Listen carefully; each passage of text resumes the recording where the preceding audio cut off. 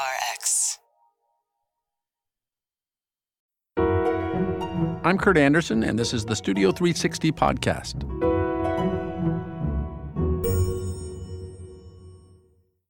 With the news that after a 67-year run, the usual gang of idiots will stop creating satire and spoofs, we are revisiting our American Icon story about Mad Magazine. After the current August issue, old material will be reprinted with fresh covers. But you or your children or your grandchildren will almost never find any new Mad Magazine parodies or cartoons in those pages. This really is the end of an era. Generations of comedy writers and other funny people were raised on Mad Magazine, and its influence can be seen on TV shows like The Simpsons and The Daily Show and South Park and in The New Yorker and practically everywhere. But before you hear that American Icon story, I want to remind you that you can follow us and keep in touch with what we're thinking and doing at Twitter. We are at Studio 360 Show. Now, the Mad Magazine American Icon story. Who said you could go in my office? We're exploring, but all we found was a large collection of Mad magazines. It's a gas! When I was a little kid growing up in Nebraska back in the 1960s, there wasn't much in the way of fresh, funny subversiveness for children to consume. Yeah, Bugs Bunny and Looney Tunes on TV, but those were already decades old. And current magazines for kids, such as Highlights for Children and Boy's Life, seem like relics from our parents' childhoods. Then there was Mad Magazine. People say Dr. Spock gave us the first whole generation of spoiled children. If so, Mad turned them into smart Alecks on a scale the world had never seen. We asked Trey Kay to figure out how this odd little New York magazine became such an important institution. In the 1950s, serious thinkers believed comic books were polluting young minds. People like Frederick Wertham, an influential psychiatrist. The real question is this: are comic books good or are they not good? If you want to raise a generation that is half stormtroopers and half cannon fodder with a dash of illiteracy, then comic books are good. In fact, they are perfect. Wertham called his book about comics Seduction of the Innocent. One of the best seducers was William Gaines, publisher of EC Comics. He was a comic book innovator who was churning out entertaining crime, war, and sci-fi comics, as well as horror comics like Tales from the Crypt, which were inspired by 1940s radio drama. And Gaines started kicking around the idea of making a comic book that would spoof other comic books. And so he came up with Mad Comics. That's Maria Reidelbach, author of Completely Mad, a history of the comic book and magazine. And from the very beginning, it was really wild. He was going places where comics had never gone before. Mad Comics hit the stands in 1952 with stories about Super Duper Man and Batman. Not the Batman we know and love from DC Comics. This is a Batman who wants to knock up Wonder Woman and get her in the kitchen barefoot and pregnant. And there she is. Mad Comics were doing great until the whole comic book industry was called before a United States Senate subcommittee investigating juvenile delinquency back in 1954. And you think that does the children lots of good to read those things, do you? I don't think it does them a bit of good, sir, but I don't think it does them a bit of harm either. That's Bill Gaines at the hearing. But before Congress could make any laws, comic publishers offered to self-regulate by forming the Code of the Comics Association.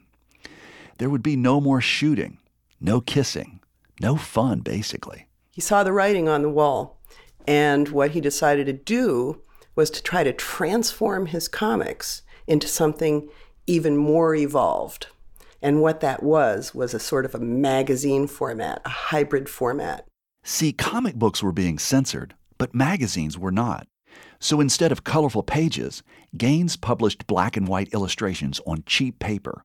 And there was no more artist hand lettering. Now everything would be typeset.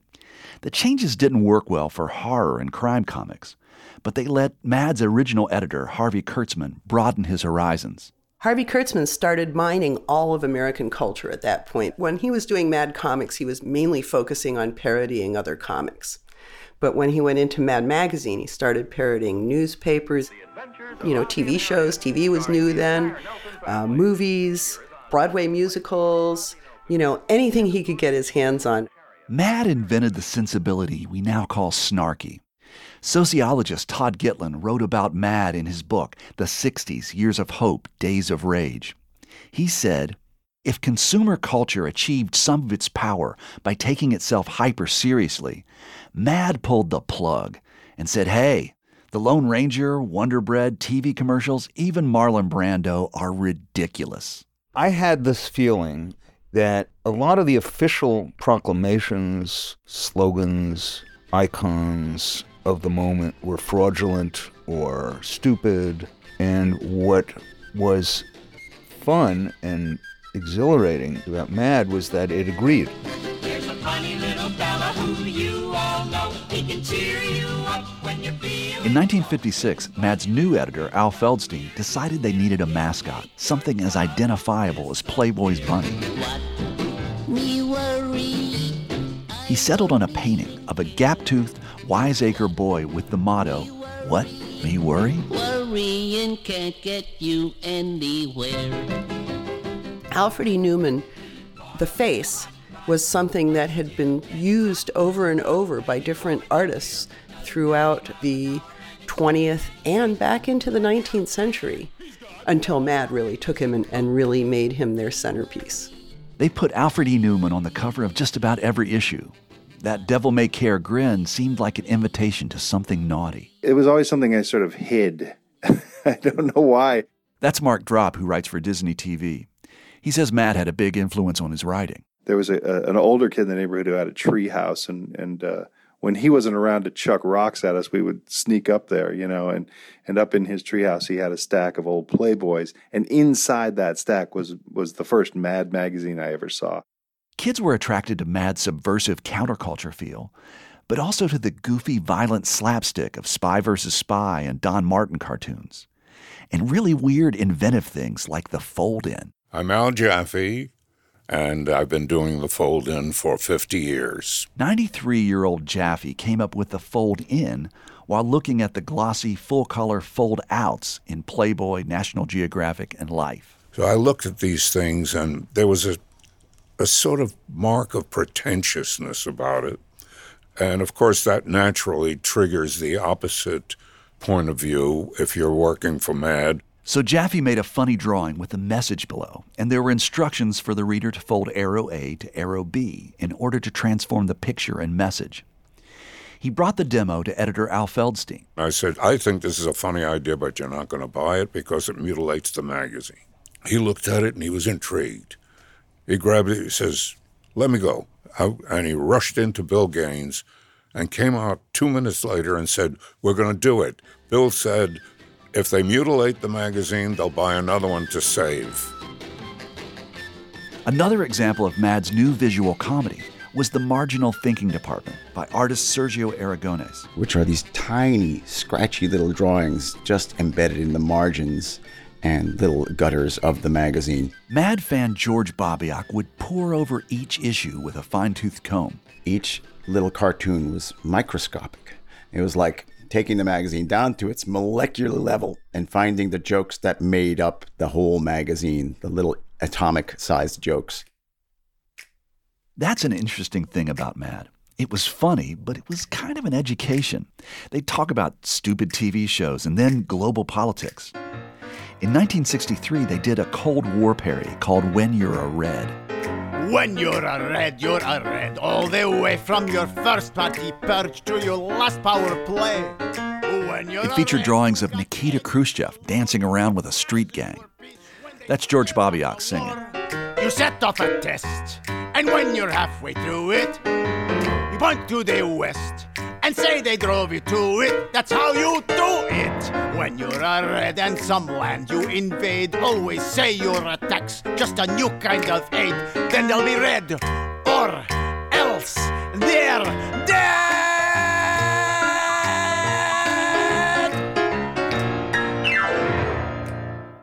I'm I'm Arnie Kogan. I'm a comedy writer. I've been writing for Mad Magazine since 1959. Kogan also wrote gags for Jackie Gleason, Johnny Carson, and Carol Burnett.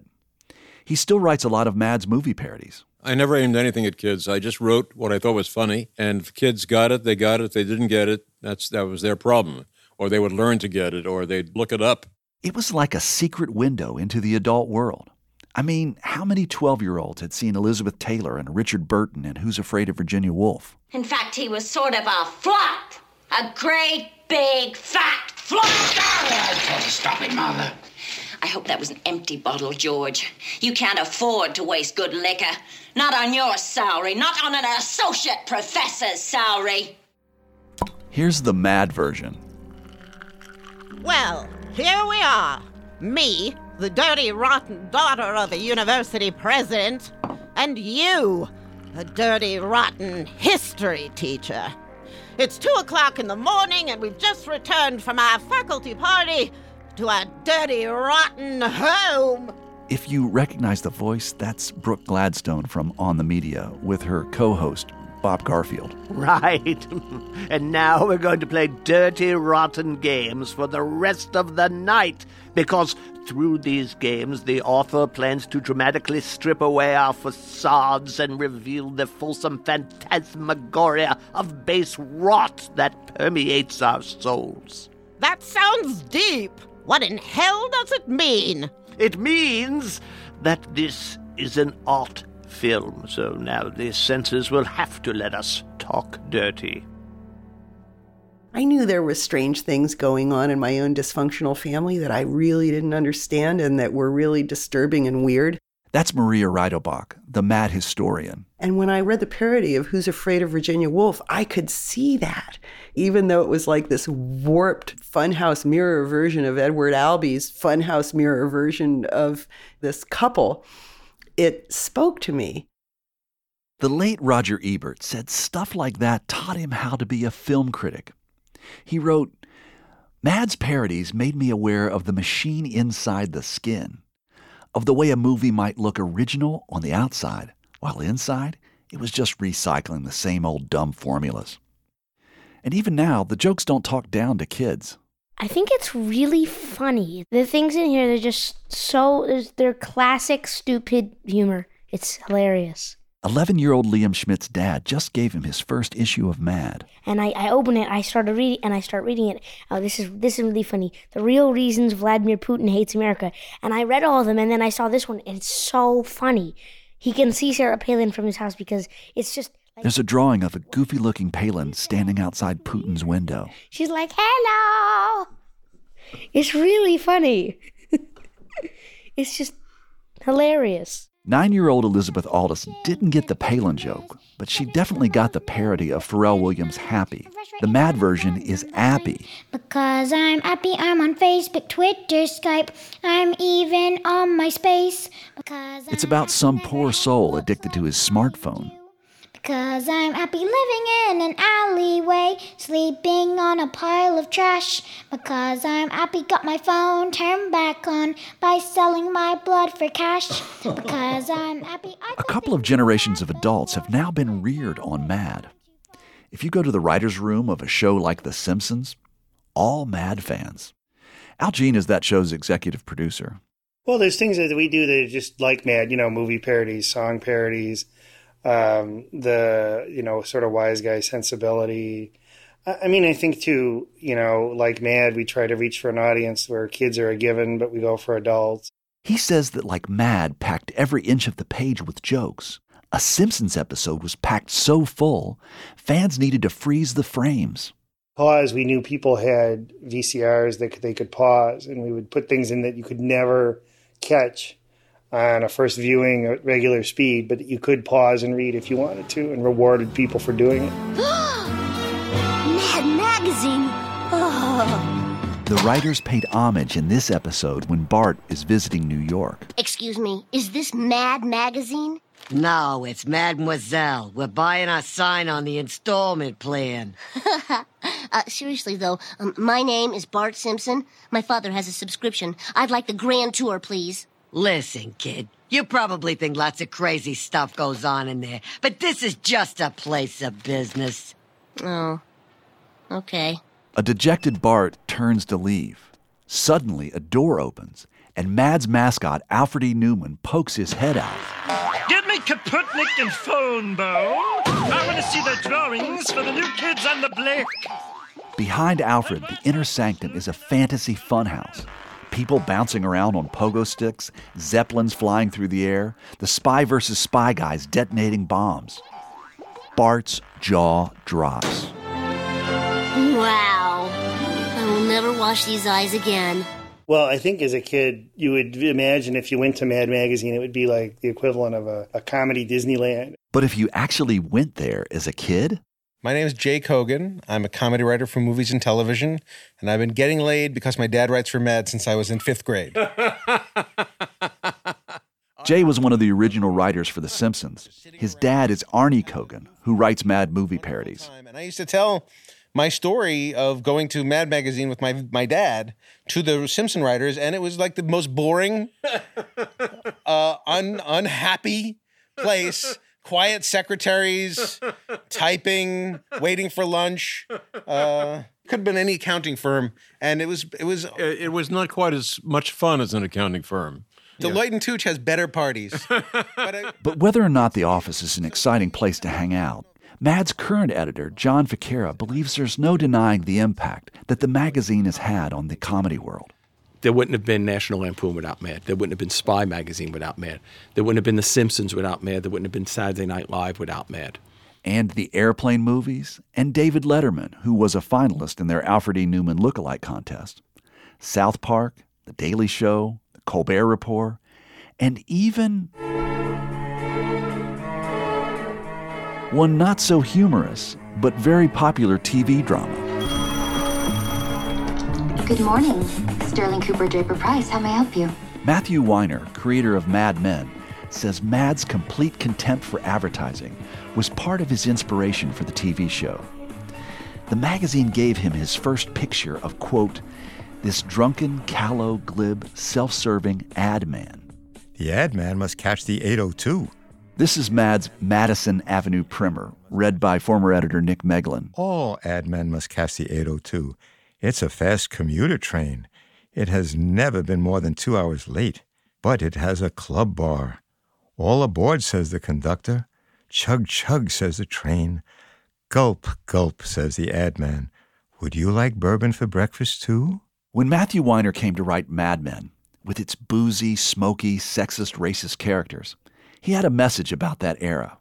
But Nick Meglin says Mad never had an agenda. We've always considered ourselves just a funhouse mirror reflection on the society at the time. We kicked whatever politician was in office at the time, not a particular party. We just, if you want to be president, fine. You're going to take whatever fun that we can throw at you. And, you make yourself the target, and we have the bow and arrows of humor. In 1955, when Mad began, it was just one bow, shooting arrows at powerful, huge targets. It reached its high water mark of 2 million in sales in 1974 when it reflected the nation's cynicism over Vietnam and Watergate. But now, there's a 24/7 comedy media that reveres nothing, fires constantly, and never runs out of arrows. Mad won. I mean, Mad is now the dominant culture. The culture is now a culture of snark. Snark is normal now. Sociologist Todd Gitlin of Columbia University. Today, in general, being unserious is the premium posture. I think we have a culture of disposable humor and not a culture that stops anybody in their tracks and says, this is all bloody awful. Gags are what we do here. Taking something too seriously is considered not getting it, and the worst thing in the world is not to get it. And even a comedy writer like Jay Kogan sometimes wonders, is there a downside to Mad's takeover of American culture? It supports the idea that it's better to be cynical and examine something than really feel something. And over time, I've felt that I've been much more ready to pick something apart and to make fun of it, rather than to just enjoy it for the truth or the fun that it is. I don't think until I actually had a child was I able to really appreciate that there is such a thing as innocent joy. And innocent joy is a pretty good thing. And that's not the kind of thing that we're, extolling in Mad Magazine or almost anywhere else on the spectrum of comedy. There's something to be said for sincerity.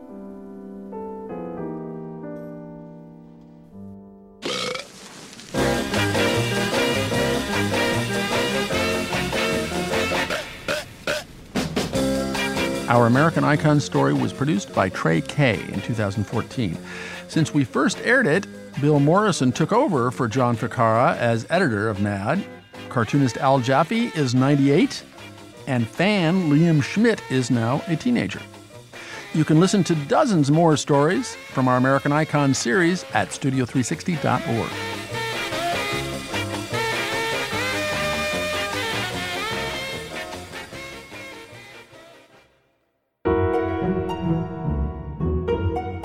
Thanks for listening, and you can subscribe to Studio 360 wherever you get podcasts.